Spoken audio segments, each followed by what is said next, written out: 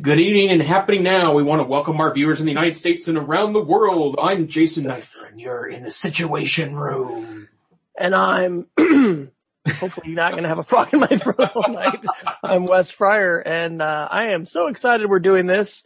Maybe no one will watch the actual, well, someone might, but hangout. But Jason has a tie on too because he doesn't have a webcam and he's got a very professional Google Plus profile image. So, Jason, what are we doing here? And what's our background? Have we done this before? I seem to be deja vu. Yeah, it's somewhat familiar. So, I think what our broader goal here is that, there's a lot of tech media, that exists in the podcasting realm that deals with broad technological topics. And I know it's a steady part of my diet. I know it's a steady part of Wes's diet. I think it's a good piece of this. But what a lot of the folks that spend time, using the podcast microphone to push out commentary on technology oftentimes vastly misunderstand the educational needs of schools and students and teachers and how technology fits into that. And so this is, I think, our attempt at a contribution to the voices that exist in the podcasting world related to ed tech. And as Wes mentioned, we've done a couple of these, Christmas 2014 and Christmas 2015.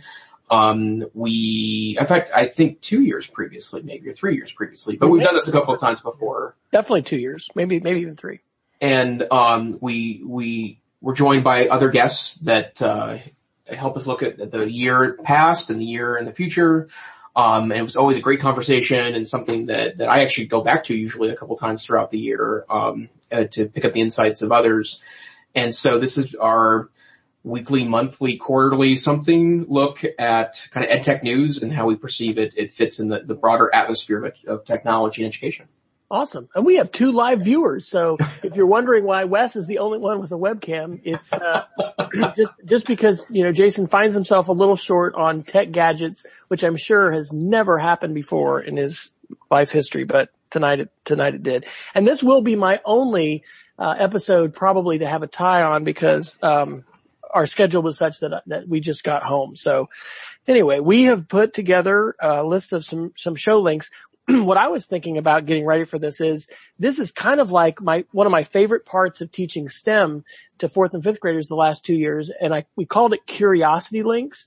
And they were just cool things that usually I had found via Twitter, via Flipboard, probably due to just a couple Twitter lists that I've actually put into Flipboard.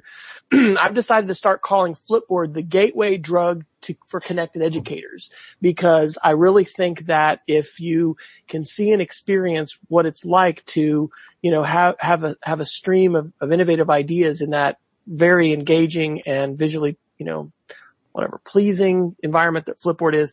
Anyway, I love curiosity links, and I literally had to get my kids to time me for 10 minutes. It wasn't like a TED timer. It would be 10 minutes. And then I'd have them I had them, make the Junior Birdman symbol or do something crazy when my time was up. And there would always be some kids that were kind of like, shut up. Let's get to the STEM projects and let's do the work. And then other kids would really be into it. And we ended up talking about killer robots. Last year there was a whole United Nations actual thing in Geneva where they were debating whether government should be allowed to develop killer robots.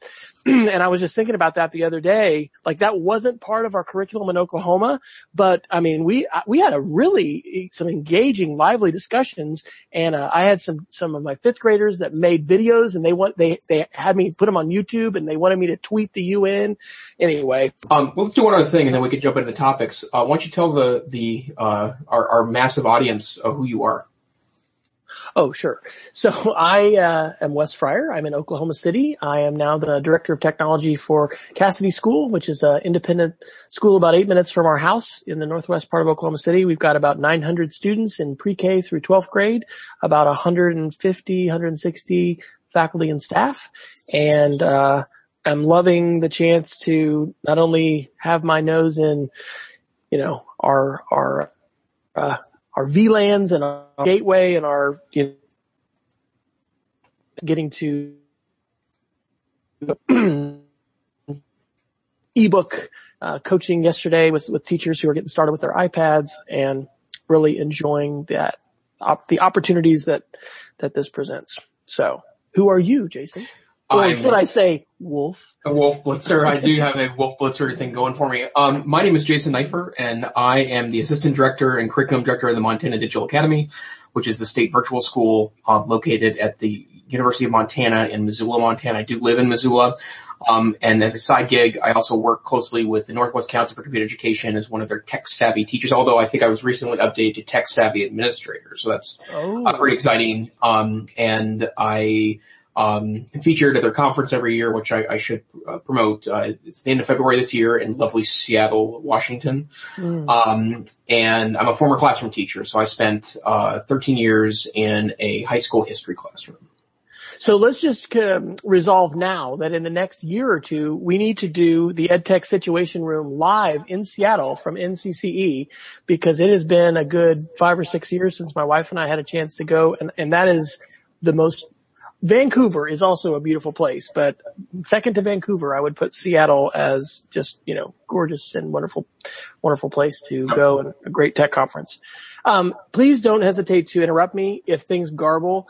We have a home of 5, internet users. We have the Netflix account that allows 4 simultaneous streams.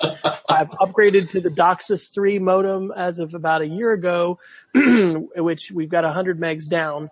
But, quality of service at our house is Dad yelling, "Stop streaming." And I honestly do that regularly for video conferences. So I haven't done that tonight, but in all seriousness, do let me know. Sure. Sometimes it is the case that YouTube is forgiving, and still things show up okay on the flip side. But anyway, we're not doing the typical Friar House quality of service tonight. So if it is a problem, my kids can survive without streaming Netflix. So. Okay. Sounds great. All right. What's our first topic? I'd say we talk about the acquisition of Minecraft EDU by the good folks at Microsoft. All right. That sounds good. You want me to chime in on that first, or you go ahead? Okay. Well, Minecraft is it's like fireworks. It's like gunpowder. It's explosive with excitement with students.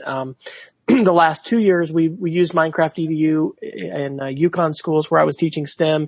When I came to Cassidy, went ahead and figured out if we could get that, and with our labs and got a bunch of licenses.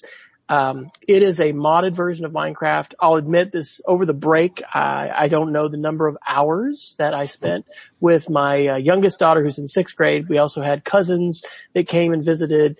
Right across the room from me, I've got one of our old circa 2010 MacBook Pros that is now a server with the website NoIP. That's NO-IP.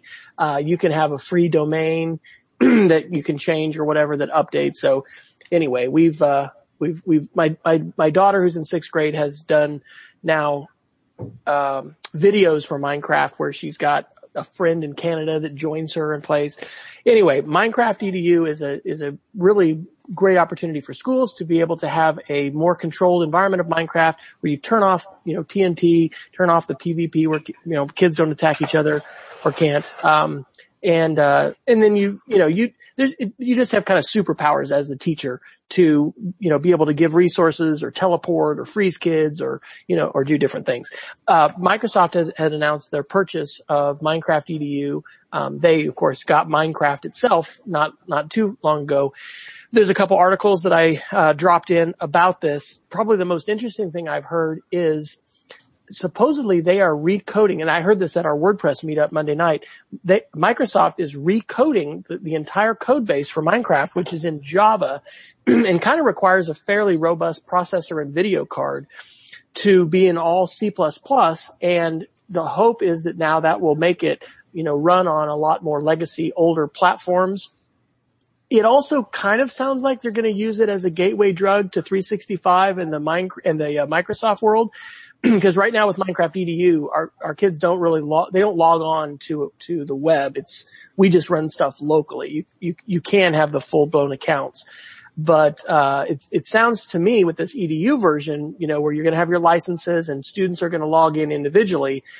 It's almost like Google, where they're going to, okay, and hey, with your Minecraft education license, you'll also, have access to 365, and it's going to be very interesting to see how that evolves. But I know Jason's really enthusiastic about Microsoft. Our headmaster is now on a Surface Pro 4. And in fact, tomorrow we're doing a presentation. Only twice a year we do something for our whole faculty, and he's presenting on it. And my Google presentation will come up, and I think I am not a Microsoft fanboy, but I am excited that they are reinventing themselves. The area of Minecraft is a really dynamic, gaming, Xbox, all of that is definitely an exciting and explosive growth area for them. So it's a big deal that they've bought Minecraft EDU, and it looks like we'll continue to get to use our licenses, but it's going to reach a point where it won't be updated anymore. It's a little behind the current Minecraft. It's at 1.8 something, and our version that we've been running is 1.7.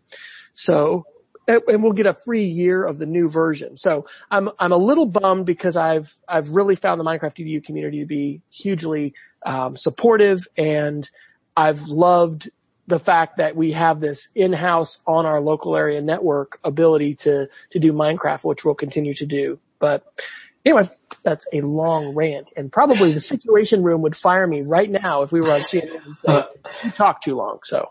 Well, and I would also add to this that, and I think at some point we probably want to have a longer discussion about Microsoft. And I've been really impressed in the last, year or so, after the debacle of Windows 8 and Windows 8.1, which I didn't mind, that much. I thought it was an acceptable operating system for touch devices. Windows 10 blows away, either Windows 7 or Windows 8 or 8.1. And, I've been really interested in the last 6 months or so about how nice the operating system runs, on even older hardware. I picked up as I'm sometimes prone to do, an old refurbished, 2011 laptop from Woot.com a couple of months ago that, on the simple promise, it already had an SSD drive in it, already had 8 gigabytes of RAM, it was really small and portable. That's kind of what I was looking for a project.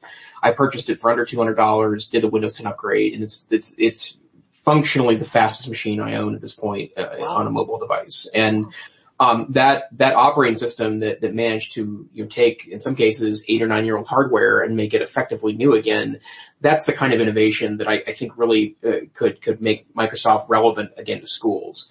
And of course, the complexity here is that it's already quite relevant to schools because there are a lot of folks that, begrudgingly or not, have kind of kept Microsoft in the game because of, its dominance in the enterprise. But, I think it's a clever move. The other piece of Microsoft news today was that they released a pretty extensive tool set for OneNote, that there's like a learning plugin or learners plugin on OneNote that looks like it's pretty interesting. And, I was an Evernote guy for a long time, and then I forgot to install it on a refreshed operating system when I was on my iMac at work, and then I stopped using Evernote.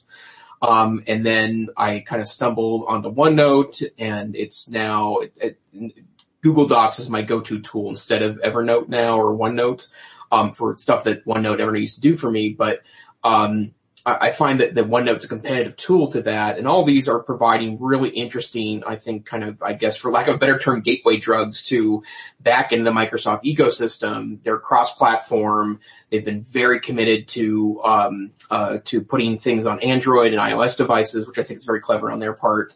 And, it's in my mind still not as the simple elegance of a lot of the Google tool sets. Google Docs is 80% of my productive life now, over where Microsoft was, 5 or 6 years ago. But, it's really curious and interesting to watch them reinvent themselves from a pathway that I think was leading them to irrelevance. The current edition of Surface Pros are really interesting and nice pieces of hardware and well designed. The Surface Book looks great. My understanding is that it's riddled with technical problems, but it's a really clever design. And, I've never understood the convertible tablet market. Like, I don't get, the things that pop apart and they always look so hinky and like not something I'm interested in, or it looks like it would break easily. I'd prefer a traditional laptop over that, but the Surface Book looks different in that regard. So yeah, I'm very interested in where this goes. And, and I'll give you another example of where lately I've been changing my mind about how Microsoft is approaching the market. I bought desktop a couple months ago, because I'm still rocking a 2008 Mac Pro, that is still fairly fast. I mean, I invested a lot of money in it in 2008 and I've kept it up, put SSD drives and such, and it's got the huge cheese grater, box, and I still really, really love that as a desktop. But, I've been looking at updating to one of the trash can, Mac Pros, and for somewhat similar specs. And I get that the CPU and the memory is super high in the Mac Pro, but I was able to buy an HP that had, double the amount of memory that I was looking at on the Mac, better video card, for well under $1,000. And, where the similar priced one was well over $3,000. And I know it's hard for me. Maybe I'm becoming more stingy as a consumer, but, that piece is starting to become relevant again, like where you can buy a super power desktop for, $750, where that would have been $2,000 purchase 10 years ago. So we're the EdTech Situation Room. So what's the impact here for K-12 schools and maybe even for universities if Windows 10 is running faster than anything Microsoft has done yet, even on older systems? Well, I think the first piece is that it keeps older desktops in play.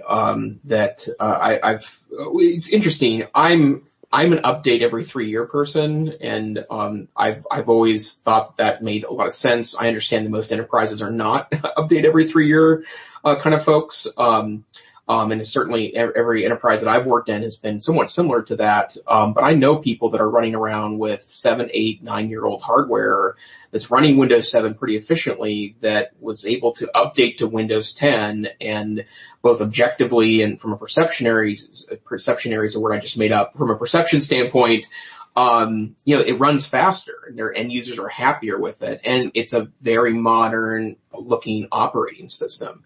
And so, I think it keeps, in a world where, people aren't asking for Microsoft desktops anymore. They prefer cheap Chromebooks, or they prefer tablet computers, or they prefer newer forms of hardware. If you're not looking to update this, especially if you're on a licensing regime that gives you a free update to Windows 10, in the enterprise, that makes a big difference. And we're wondering about that because we've taken that leap for Microsoft to install on many of our, no, I say many. We started with a few at school and we haven't had any trouble, no compatibility issues. It's all been very positive with 10. But our question is going to be, what does this cost in a year? We did go and buy a flat out license, and I just saw the invoice for it today. I'm thinking it was at least 150 bucks. Because we're going to run a boot camp. We're actually going to see just on one of our older Mac, platforms with boot camp, how 10 performs. So anyway, that'll be a question with how Microsoft is going to price that. In the operating system environment with, like with Apple, has gotten interesting where it's basically a giveaway now, right, with the idea that they're going to recover it with hardware. Microsoft doesn't have that luxury with all the clones that are out there. So. Yep. Interesting. Well, we do have 2 live viewers, and thank you. You are inaugural participants. We want you to be a participant in the EdTech Situation Room, volume 1, or whatever, episode 1. So if I turned on, we do have the Google Hangout Q&A feature. So if you want to, text it in the Hangout, but also if you just want to use the hashtag EdTechSR, I'm taking a look at that, on my multitasking iPad here. And, we would love to answer a question or get a thought that you have. And it may be that we'll explore a little bit. I have heard a lot about Blab, mainly from Peggy George, the, video conference and webinar, EdTech guru of the world. She's just everywhere. And, had an opportunity after visiting our emergency room, last week for a little kidney stone encounter. I was at home, laying around on Friday and it did my first Blab, and it was pretty amazing. It's an app that, allows you to have 4 people. You can have people join in and out, and, people can text questions and stuff. So who knows? Jason and I might use this as a little sandbox to explore some other options. Because interestingly, and I'm going to toss this one to you, Jason, you put into our Google Doc the article, Google really needs to figure out what it wants Hangouts to be. And, is kind of, I think, sort of saying that maybe Google's lost its way with Hangouts. So do you want to take that one and tell us a little bit about it? I'd love to. So a few years ago when Google Plus was released, I actually spoke on the power of Google Plus, at a couple conferences, and I was really excited about that particular tool because I felt like it was a lot of smart, evolutions over Facebook and Twitter that were kind of sorely needed to keep people engaged appropriately in social media, but more importantly to help manage relationships. And I was very up on Google Plus for a while. It kind of took over Facebook and Twitter for me in regards to my social media presence. And then it didn't seem to really get a mass of users. Google went all in on Google Plus and made the foundation of sign-in, and a good percentage of its engagement and products went through Google Plus. And then there was a point of which it was, teetering on inactivity. And then for me, it eventually just crashed. And it's interesting because I say that around like super Google advocates, and they will remind me that they are very active on Google Plus. And I don't want to judge their activity on Google Plus, but I go there. It seems kind of like a graveyard to me. So it's not nearly as engaging as it was 2 or 3 years ago. At that time, I said that the killer product in Google Plus at the time was Hangouts. It was a beta product then. It was a kind of an add-on that seemed like it was not necessarily an afterthought, but clearly a Google project. They didn't know where else to stick. And the fact that it was basically free video conferencing that had a number of interesting add-ons to it. And of course, we're now, recording and broadcasting this podcast via a Hangout-based technology. That was a killer, tool for schools.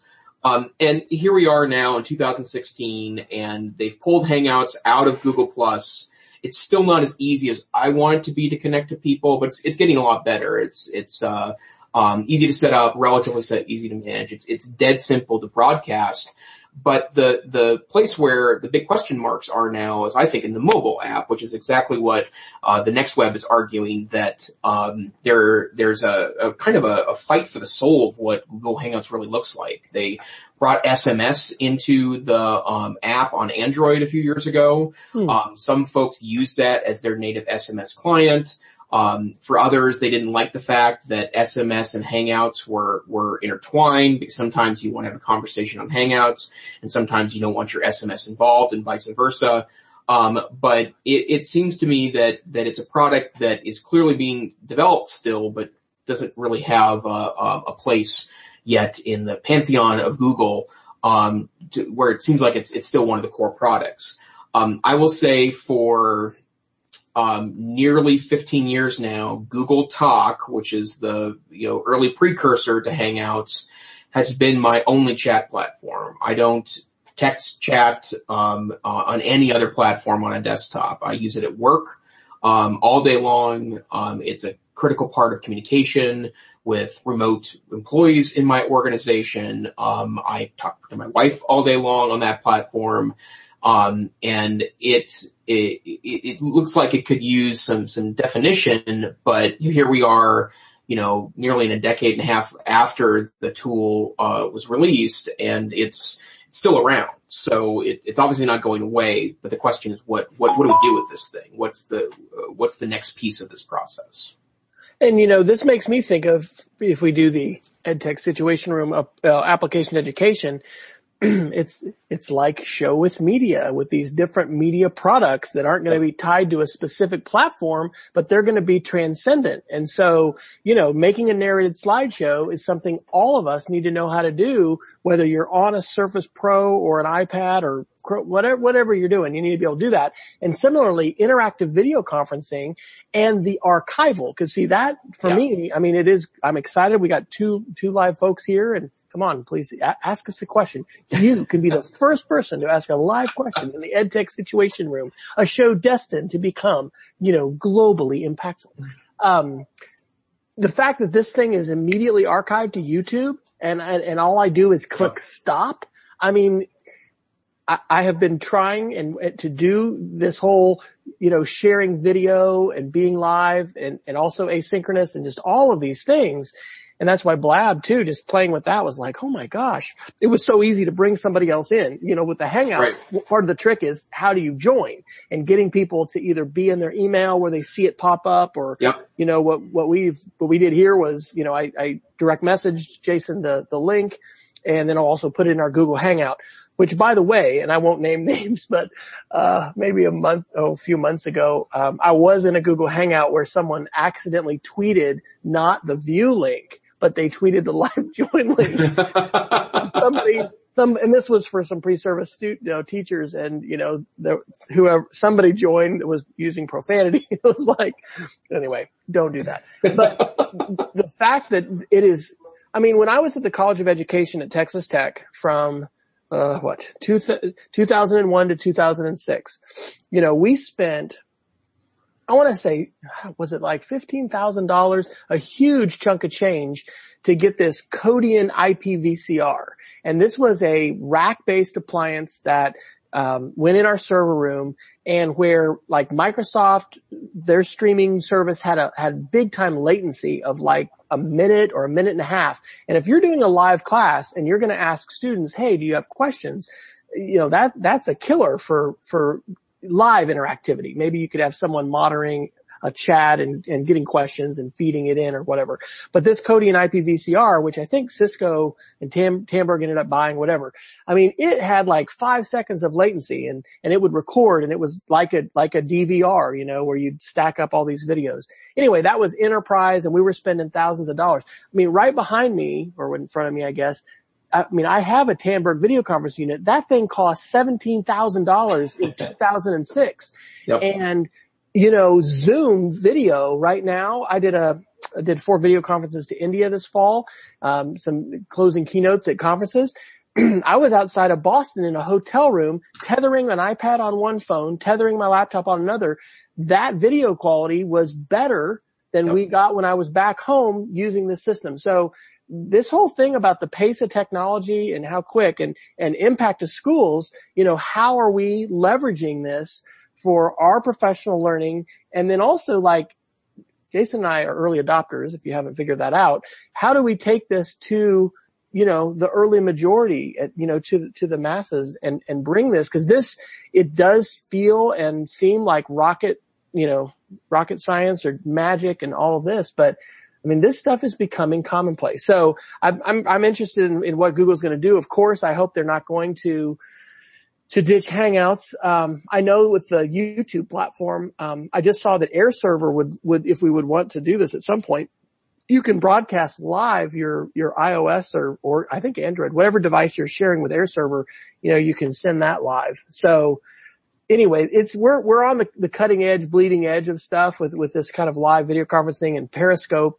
And I think the impact for education, especially my kids now, and then I've got a senior, a sophomore in high school, and a sixth grader. My senior and my sophomore are Skyping almost every single night, and they're in study groups. Okay. This did not happen when I was in school. And this is a game changer. And so some of that stuff is happening, you know, outside, but I don't know. Well, and I would have thought about that, and then you'll notice that we have a question in our questions box. That's right. We do. When I was actually jumping into Hangouts tonight, you can go to hangouts.google.com now, and there's a very beautiful interface there that's very, Hangout-like, that it looks like a Google property. There's a nice picture, bold graphics and such, but, you know, you can also call for free, on Hangouts. You can text for free on Hangouts, like in and out of someone else's SMS phone number.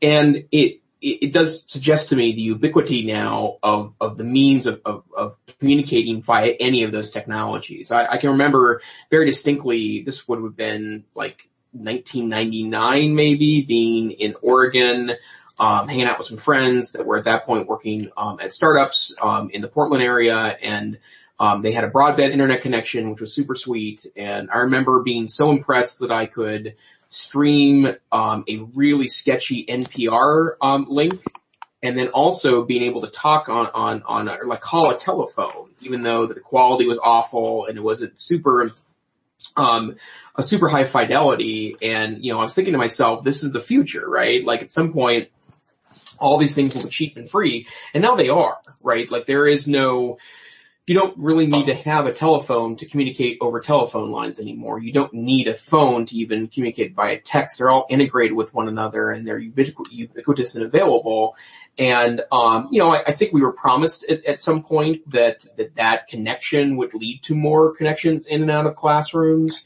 And, now there's really no more excuse. Like these things are everywhere and anywhere. And it's time for us to figure out ways to integrate them appropriately. That is our assumption now, as long as we don't have the electromagnetic pulse or, the asteroid or the solar flare. Right. I think, we're going to answer, Marta Tome's question, the first one to come in live.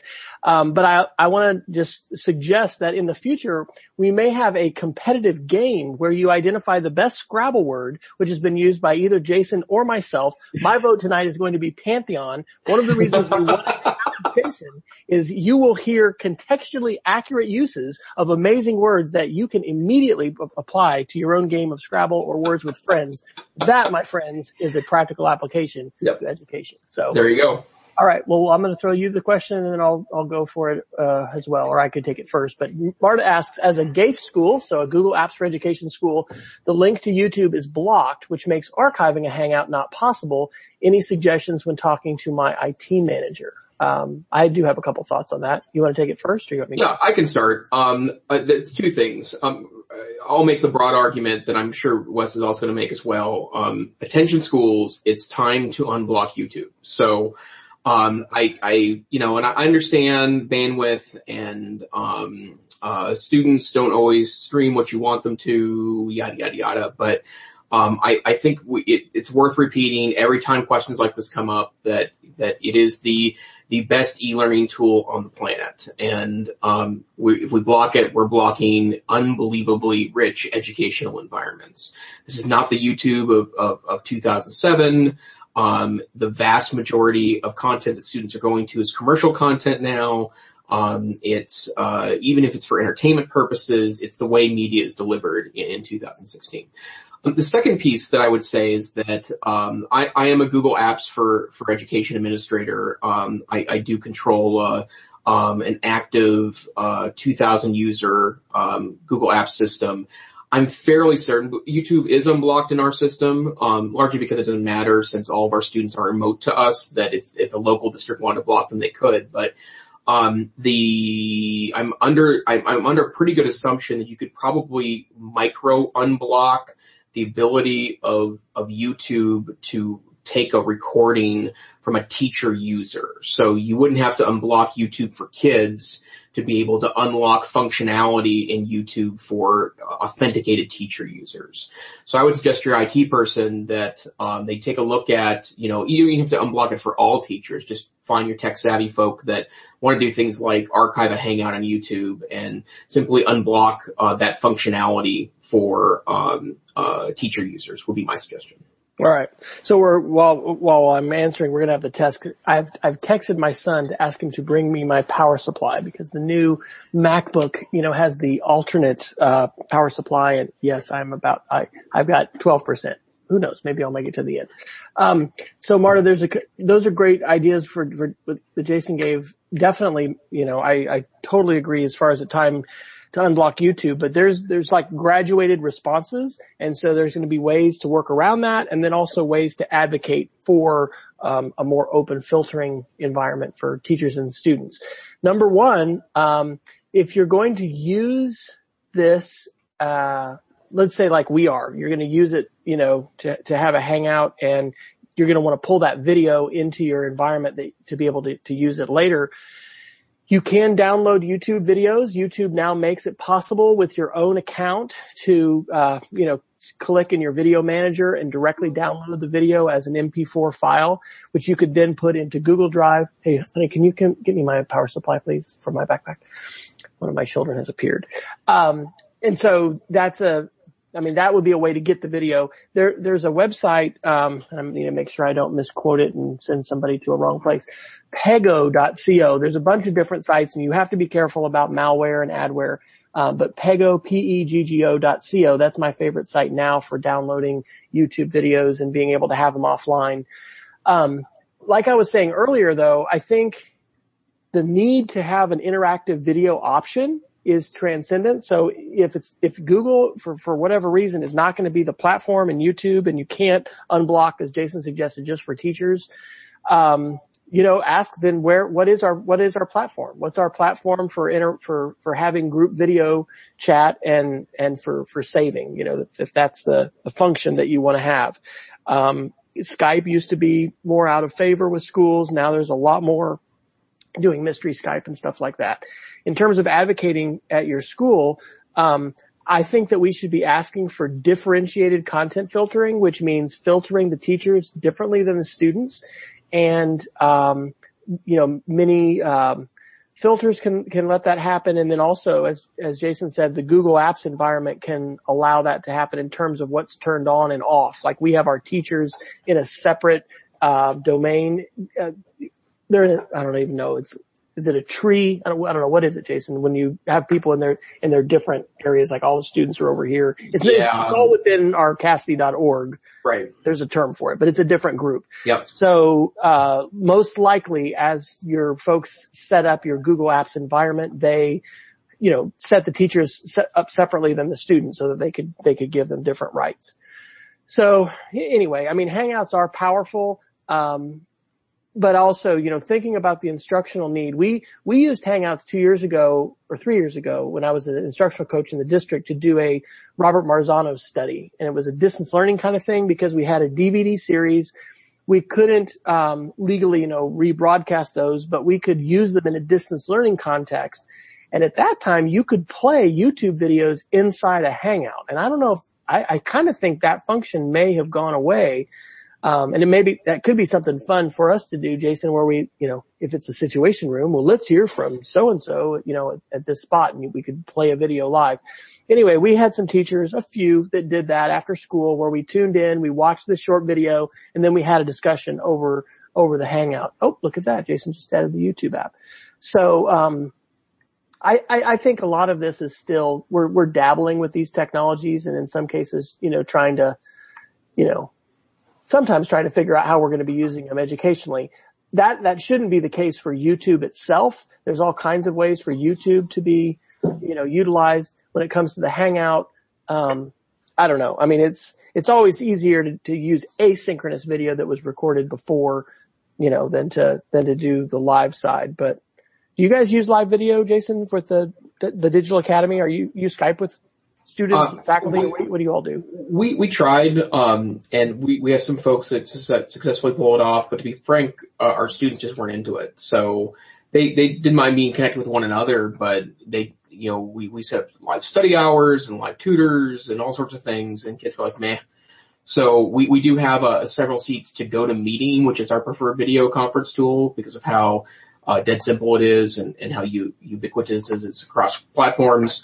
And we actually tried WebEx once, but literally our teachers never used it. It was never a piece of their strategy. So, that's in the same way that you mentioned how expensive video conferencing was. I mean, it still is. I mean, if you go by Collaborate or GoToMeeting or WebEx or Adobe Connect or any of the premier conferencing tools, they all work pretty well. I mean, they're great tools, but if, you just want to have a couple of people talk and see each other's face and maybe share a screen, Hangouts is pretty hard to beat at free. And it also works on a ton of different platforms. So. Yep. All right. Well, thanks for that question, Marta. And, Jason, if you very well could be listening to this, I'm sure there's going to be more people that will listen to this than will watch the video, but you dropped the YouTube link in, or the YouTube tool, and activated it. I activated it here. And so we've got a ability to add a playlist and put videos in, and we can push to talk during the video, so we could talk over the video, and that's pretty cool stuff. And I haven't played with that feature in a couple years, actually, in a Hangout. So Wes, I think we should hit one other story tonight, and I'm going to suggest that we talk a little bit about Apple's Q1 results that were announced yesterday. And it's funny because and I have to say I am still very much an Apple user. You can pry my iPad for my cold dead hands, and especially at work, there's just no other better productivity tool for me. But there's something interesting happening at Apple right now, in that they announced yesterday, depending on which headlines you listen to, either it's the best quarter any company's ever had in the history of companies, which is a true headline, or hidden fairly deeply in the results is that they took a really big hit on Mac sales. But the biggest drop in sales was their holiday quarter was down 25% quarter over quarter in different years on iPad sales, which includes the new iPad Pro, which was available in the end of 2015. And I guess it begs the question, and I'm somewhat inspired by this because of a Twitter conversation we had a couple weeks ago, Wes, about the iPad 2s that are rolling around. Has the iPad jumped the shark? And is this platform going away? That's what's happening here? And, I guess I'd start with you. I know, how big the iPad has been for you professionally and personally. Where do you see this technology going?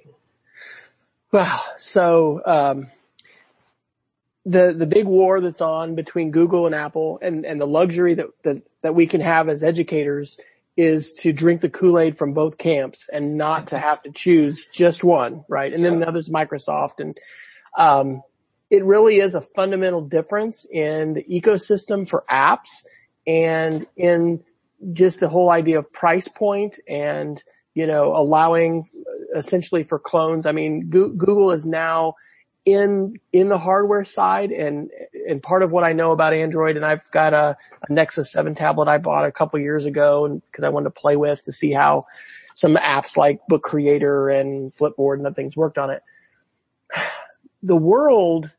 There are far more people in the world that can buy inexpensive technology than those that can go to an Apple store, which will only be at a mall that has a Cheesecake Factory, in a specific demographic. I mean, Apple is brilliant in what they have brought to the table, but as we see the norm of educational technology, the bar just keeps on being raised as far as what, everyone's device can do. It is definitely, I think, harder for them to differentiate in the marketplace. I have no qualms whatsoever, sharing with people that this is the best media creation app when we want to go create green screen video, when we want to, even with iMovie, being able to produce edited video on the fly.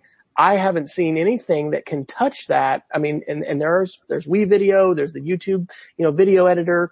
There are different apps. So the iPad still has a lead over Android, and it's a fundamental difference in the ecosystems and the way apps are set up, and frankly, just the number of developers. One of the litmus tests for Microsoft's success in the marketplace is going to be, can they successfully entice huge numbers of developers to, invest their time, energy, and essentially their livelihood, put it on that bandwagon. So, I don't think I'm answering the question very well. I think for today, which, it's hard to say, like in 10 years, what's this going to be? For right now in the foreseeable future at our school, I am not advocating for buying Android tablets. We have 5 carts of Chromebooks. We may add more. We're not really, kids can BYOD, but they, in more the upper division, but they're, I don't know. Our climate is not such that I would be shocked if someone came up and said, hey, I think we're going to go 1-to-1, at these grade levels or something. And that would force my hand a little bit more, maybe in terms of saying devices. We're multi-device people too. How many devices do you have right now, Jason, in front of you? In front of me, 1, 2, 3, 4, 5, 6. You're kidding me. Yeah, I'm pretty ridiculous. Later we'll have to disclose how many Wi-Fi connected devices we each have in our homes. That separates the men from the boys. Or I don't know, something else. But, it's kind of silly that we're still sometimes arguing over which device is it going to be when, as adults, if we financially can, none of us are single device users. We're using multiple platforms. So I guess my answer is, I think in the long run, the Google strategy is there are going to be more consumers to support Google's strategy just because of the way that economics work. But it'll be a test for Apple to continue to innovate and to come up with that next product. And they've got a stellar track record at being able to do that. And there's a lot of advantages to having a closed ecosystem and being able to have that control over the user experience and not having the fractured user experience, which I understand is Android. I came really close to actually thinking about switching to Android after sitting next to a guy on a plane and having him show me all this stuff. And it was after I probably did a Google event and, you hung out with all these Google people. And then I came home and my whole family almost revolted because my kids know that everything, filters down. And, my daughter was like, no way, Dad, I'm not gonna, So I don't know. What's your take on it? You probably have a more succinct answer than I tried to give there. Well, I'm pretty mixed on this question, and what I obviously I've been playing more lately with other alternative ecosystems, and I've been an Android user now for 3 years. Previous to that, I was an iPhone user, and previous to that, I was a BlackBerry user. So I've been through the ranks, if you will, and I still very much prefer the Android phone. I'm now carrying around a Nexus 6, which is a beautiful large screen. I carry around an iPad mini, especially when I travel. But my needs are different, I think, than your needs, Wes, in that you are, you make a lot of things with your iPads, and I don't. And it's not because it's not a powerful platform. I just don't really need to make much media. And, for me, that doesn't make it less useful. The reason why I carry around an iPad is because it's effortless. To utilize media, personally consume media, in a number of different formats. The battery life is always stellar. The screens are always beautiful. The hardware would take a small nuclear device to break apart. I've dropped iPads before. I still have an iPad 3 rolling around. What most people argue, other than the iPad 1, is the worst iPad because it's got the biggest tech needs and the least capable chip inside of it. And that thing's been to Iceland and back. It got dropped at Reykjavik International Airport, and there's a big dent in it, and yet it still rocks along. And I have nothing else that even comes close to comparing to that, because Apple stuff is built like no other hardware on earth. The fact that I'm rolling around with I mentioned this during our pre-show, that I still have a Mac desktop that's basically my primary desktop. It's effectively this year 8 years old. There's no other piece of active technology in my home that's 8 years old, and let alone a computer platform. The stuff is awesome. I think it's part of the reason why iPad sales are slowing down a bit, is because people buy iPads and you don't need to buy another iPad. I bought the iPad mini, which was the replacement for my iPad 3, which was the replacement for an iPad 1. And I did feel the need to go from a 1 to a 3. That was a good upgrade for me. The 3 to the mini, it was a mini 2 actually, was a great upgrade for me. This is about the time, 2 years later, that I should be looking at, and I just don't need one. It's still doing everything I need it to do. Because the hardware is going to, last forever. It's followed me around. It's been through a lot of travel. It's just great hardware. That said, I still think that Apple has made a pretty big mistake by not making it more manageable in a school ecosystem. The fact that users are still difficult to create and manage, the fact that, the email account is the email account on the iPad, and teachers have come up with brilliant mechanisms for doing that. I visited a classroom a couple years ago, early elementary classroom that had 4 students to 1 iPads, and they come up with all these creative solutions to get things emailed back and forth, and it took some effort, but you can do it. But I think adoption in schools was slowed because a lot of IT folk just didn't know how to manage them, and couldn't make them, universal devices. They had to be tied to individuals because they're personal computing devices. Go ahead. We have to then throw in iOS 9.3 because that's not from this week, but as this is our first show, everything's news. That was, I think, 2 weeks ago that Apple announced the beta for that. And so that has and I don't know if you saw articles about that, but it has a classroom app. It's gonna be kind of like remote desktop where you can monitor all the screens of what your kids are doing. You'll be able to do a guided view where if you want to walk kids through an app. So awesome. Yeah. I mean, all of those things sound good. What this is going to get us closer to, my wife and I just, week ago Friday, we're up in Kansas and this is the second year I've done this iCamp with Cindy Danner-Kuhn, who does, the pre-service teacher education for all the K-State education students. We had 164 folks in 2 ballrooms in the Alumni Center, and we used Seesaw as our inside sharing tool. And one of the things that I like this vocabulary is how are we doing inside sharing and how are we doing outside sharing? Nice. We can share a lot of stuff inside, but every once in a while, or maybe frequently, we're going to want to share stuff outside because it'll be inspirational and grandma will get to see it. And so Seesaw, similar to Google Classroom, really makes the sharing on the iPad within a classroom what it should be. Yep. Pretty seamless, pretty effortless. Here's a photo. I'm going to add my voice. Here I'm going to do text. I mean, my wife, and maybe we'll have her on the show, but she's got these stories now after using it a year and a half because parents can get a text message and she teaches 3rd and 4th grade at a school where all the kids are homeless.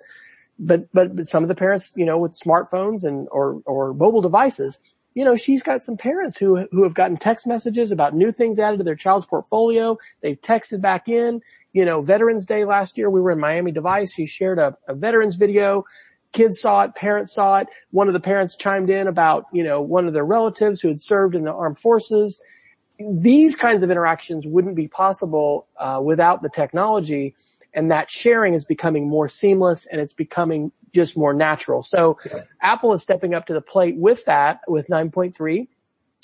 Google Classroom is something that's caught on fire with especially in our middle division with different faculty.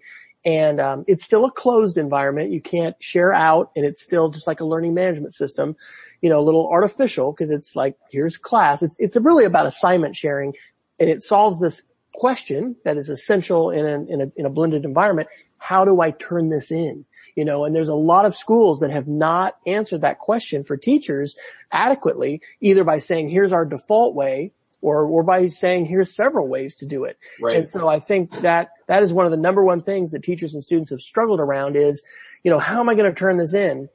And hopefully, how are we going to have rich conversations around this content that I'm going to turn in and you're going to share with me? So hopefully 9.3 will, continue to improve. I'll also say this. I think, Apple's the leader in a lot of ways. And so we always see these articles about, is this, the downturn of Apple? Will they be able to, innovate again?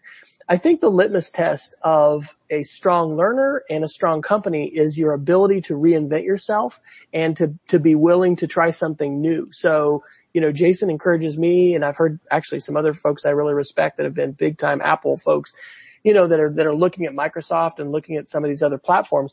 For Apple, are they going to be able to continue to innovate and to be able to continue to push the envelope? They have a culture. It's kind of like Pixar, and not a coincidence that Steve Jobs, started both companies. They've developed cultures. It's like, can Pixar make a bad movie? They can't. We watched The Good Dinosaur over break. You just know it's going to be awesome because Pixar has made it, and that creative team has mojo that, is going to create great films.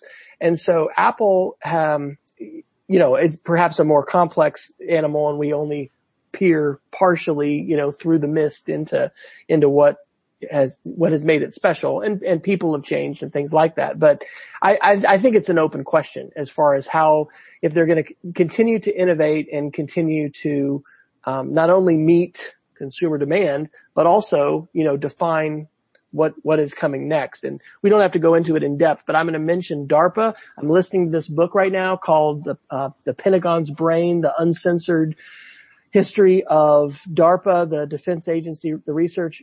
There's so many things that are blowing my mind in this. But number one, maybe we'll talk about this in a future episode, but you know, DARPA is 10 to 20 years ahead right now of where consumer tech is.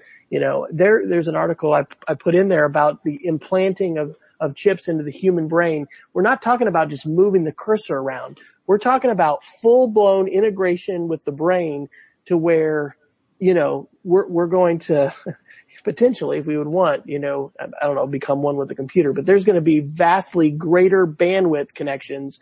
You know, it kind of, I don't know if it's going from dial-up modem to high speed or what. There's so much stuff coming down the pike. You know, I have been saying it's the greatest day to be alive, but somebody the other day told me, if you just look at the number of choices we have to make, I mean, we were in the middle of rural Kansas driving to my parents, you know, for this workshop we did a couple weeks ago. There were 12 kinds of Pringles in this, you know, in this shop that was like a one-horse town. I'm like, there's 12 kinds of Pringles in this, you know, supermarket. Or it wasn't a supermarket. It was literally a gas station in the middle of Kansas. So I don't know. It's one of the reasons I'm excited to do this show and this podcast and talk through this stuff, because it's important for us to process change and to process what's going on. And it's not just like that the geeks need to get together and do this. Like, everybody's living in society now with this rapid change. And there's words that Ian Jukes and Alan November and people use for that, like rapid, discontinuous, exponential change or whatever. And it's important for us to process it. And then also, as we were talking also before the show, be intentional about what we're doing. Like, what are we unplugging? You know, how are we using these tools? But how are we also hopefully being thoughtful and intentional about it, and not just kids and adults too. We could watch our screens all day long, and we could lose out on a lot of important interaction. So anyway, that was a long diatribe. You can add that to my list of Scrabble words for this episode. Quite all right. And I will say that, you know, I sometimes forget that I've been in public education for 20 years, because it feels like my, you know, first year in the classroom was a couple weeks ago. So, time goes quicker than I think I'm marking. But, you know, there's never been a time of change like exists now. I mean, they're just nothing close. I mean, if you think about the radical movement of technology in the past 2,000 years, I think about the invention of the printing press, for example. That is, you know, one of the 5 greatest inventions of all time. Humans have benefited by that a gazillion times over, and yet that took upwards of decades, one may argue centuries, to come to the fruition that it needed to create change around the world. Whereas in the last 15 years, we've completely reinvented every way we engage with technology, particularly in the Western world. But I think it's with the prospect of cheap mass devices ending up in all folks' hands, there's something going on. And yeah, we have to keep an eye on it. We have to respond appropriately in the educational environment. Not necessarily always adopting, but certainly analyzing and considering. And you know, I think that's an important piece of how we should be responding to the broader notion of technology in the classroom. Well, I'm going to suggest we wrap up with a geek of the week, or you know, a link to share. One of the podcasts I've enjoyed a lot is called The Committed. I haven't listened to it actually in the last couple weeks as much. Bob Sprankle was one of the first podcasters I ever listened to, and their Seedlings group always, you know, had a little geek of the week that they're sharing. And I'm throwing this at Jason without having planned it, so I'll go first and share mine. So it could be any gadget, you know, link, resource. I'm going to share the iPad tripod holder. We have more green screen videos going on in my wife's classroom and at our school. And being able to it's a little $9 clamp that fits on any tripod and just, you know, holds the iPad in place.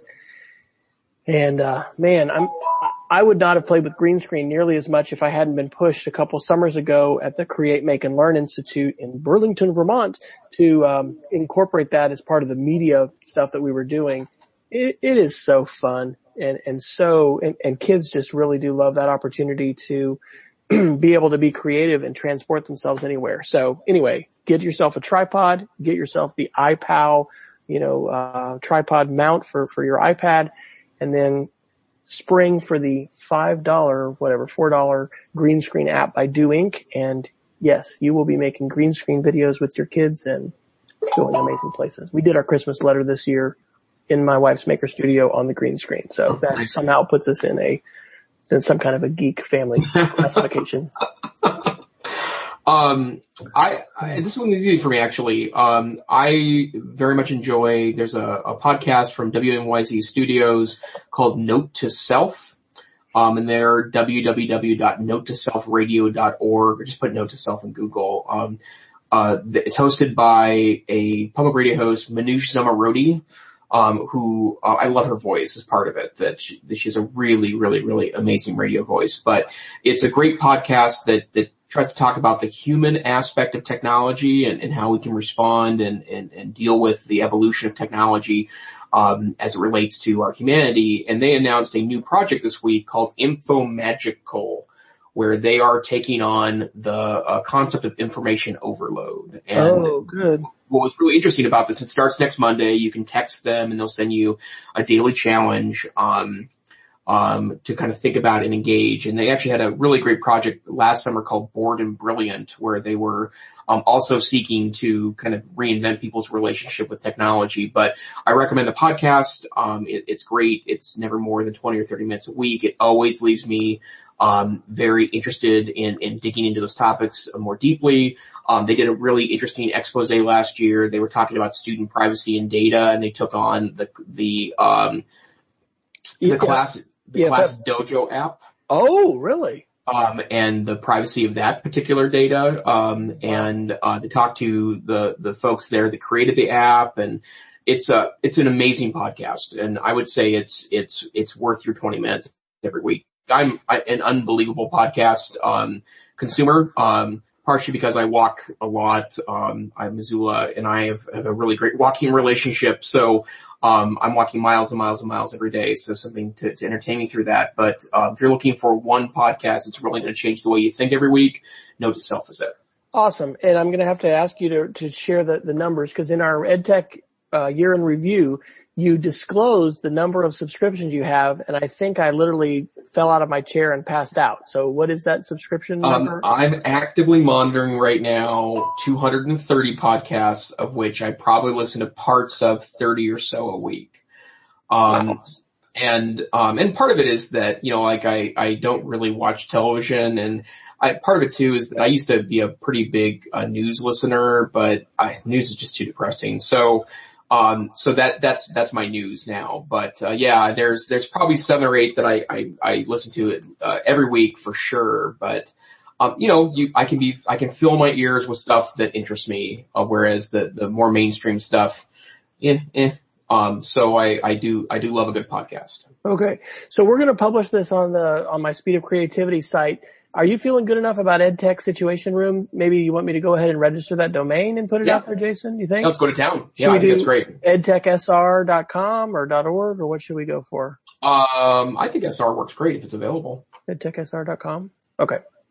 I wonder if you can do SR. We would have to justify ourselves being in, that's probably Syria or something. We don't want to do that. We'll end up on somebody's no-fly list or something like that. We're not going to do that. Okay. Well, if people want to find you, Jason, how can they do that? I blog, once a week or so at the NCCE Tech Savvy Teacher blog.ncce.org. And I'm available at Twitter at TechSavvyTeach. Okay. And I am on speedofcreativity.org and tweeting mostly on W Fryer, although I have an embarrassingly long list of Twitter, things that I tweet some other places too, but we appreciate you joining us.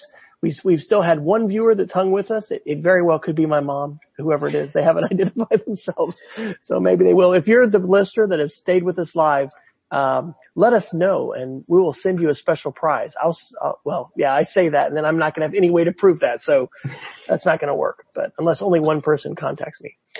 you'll have to ask us a question right now in the Q&A to prove your identity and receive your prize if you want to. But anyway, it was fun to do this first time, and Jason and I will be talking and kind of seeing what we want to do as far as if we want to do a schedule. I know, the podcasts I listen to the most have some kind of a regular schedule. We're busy people, but it's actually an energizing way to spend an hour talking about stuff, and we'll kind of see where this goes. Does the Situation Room end in any particular way, Jason? I must admit I have not seen an entire episode, so I don't know. What does Wolf Blitzer do at the end? Is he? I'm pretty sure it involves some kind of sound effect. It's like zoom. That's right. So we'll go to so maybe we'll go to Fiverr in the outsource, because that was one of the things we didn't talk about was what the Uber and Fiverr world means, and what it could mean is an exciting concluding sound that you'll have in future episodes, but you won't have now because we haven't. Oh, it is Maria. Yay! Or it's Marta Tome. Yes, you have won. Well, so Marta, if you'll tweet me at W Fryer, I will tweet you a download link, and you can download any of my extremely exciting ebooks, for free. So just, shoot me a tweet at W Fryer, or I'll try and find you. And she just actually threw a question in that I think is worth answering. How many conferences and ed camps do you attend and organize per year? Well, on my handouts wiki.wesfryer.com, I've got a linked list of all my presentations going back to 2010. And there's another page where they go back further. I don't know. Ed camps, as far as organizing, Ed Camp OKC is the main one, that I'm, a central organizer for. And then I facilitate and help other folks. So I probably have ended up 4 or 5 ed camps, a year. And she says we're the EdTech Santas. That's nice. I like that. That would have been we could have done that as a show title. The EdTech Santa. Yeah. We did the EdTech shopping, or the tech shopping cart for a while, and that was appealing. But that just locks you into, promoting consumerism. And we're going to be far more than consumerists on this show. How many conferences do you go to a year, Jason? And are you in the groupie? I've been to, I usually tend to do 3 ed camps a year. I do 4 or 5 things inside of Montana and 4 or 5 things outside of Montana. I'm able to do kids parties and conferences, and I do get invited, a couple times a year to speak at mostly regional stuff. But, for me, it's an important part of the connecting with others. Like, social media is amazing, but sometimes, Wes and I together are a good example of that. I think we kind of sort of danced around each other in social media, but until we were in the same physical place and met one another in Missoula, of all places, that's how we maintained an initial connection to then let that flourish on social media. And I think that's an important piece of that process. It is. It's huge. Well, and for 5 years I did full-time consulting. So that phase of my life was a lot more. I'm trying and would like to, if anybody's hiring folks, once a month, being able to, go out and share a presentation. I'm not doing that quite yet, but anyway, thank you, Marta, for being with us. It's great to have live viewers, and I'll see about registering edtechsr.com, and we'll get this show posted, and maybe, I don't know if we'll cross post or whatever. We'll get it up, and then we'll see where this goes, because it's good conversation. So thank you for joining us. And Jason, you have to have some closing statement. Well, join us next time on the EdTech Situation Room and find out more about how technology is impacting your classroom.